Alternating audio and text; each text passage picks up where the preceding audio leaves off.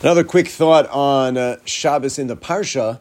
When no one is able to interpret Paro's dreams, the cupbearer finally remembers that there's this guy, Yosef, in prison in the dungeon who had once interpreted one of his dreams, and he tells Paro, I got a guy for you.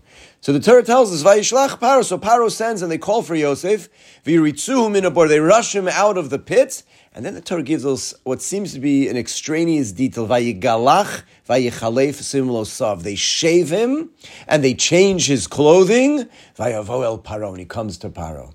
Who cares? Why is it relevant? We don't know what he ate for breakfast. The Torah doesn't tell us if they gave him a meal. Oh, they shaved him, they changed his clothing. And if the Torah wouldn't have told us that, would anyone ask, did they change his clothing? It's not a relevant detail. So Rashi points out that Chazal picked up on this. It's not an irrelevant detail. It's important. When you stand in front of a king, there's a concept called Kavod, Malchus. You have to have a certain measure of honor, dignity for the position. You're standing in front of a king.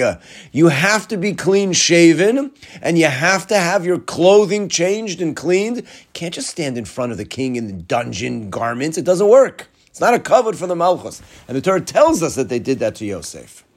And this is so relevant because this is what we do every week. We're used to it already. We think, of course, you shower and you change before Shabbos. It's a thing. We have to realize and pay attention to it. I'm showering, shaving, changing, getting myself dressed because the Shabbos Malchus is coming. This is a big thing. And it's a kavod to the Malchus. It's a kavod to the recognition of the presence of Shabbos, the presence of Hashem, which descends into our homes on Shabbos. We're appropriately prepared. We're dressed. Because it's not a kavod to wear weekday clothing in front of the king. It's not a kavod to not have taken the time to shave or shower. You want to give appropriate kavod to the Malchus? Appropriate kavod to the Malchus is given with those acts. We do them all the time. We do it every week. But it's worth just noting and paying attention to the significance of what it is that we're doing as we go to prepare to greet the Shabbos Queen. Have a great Shabbos.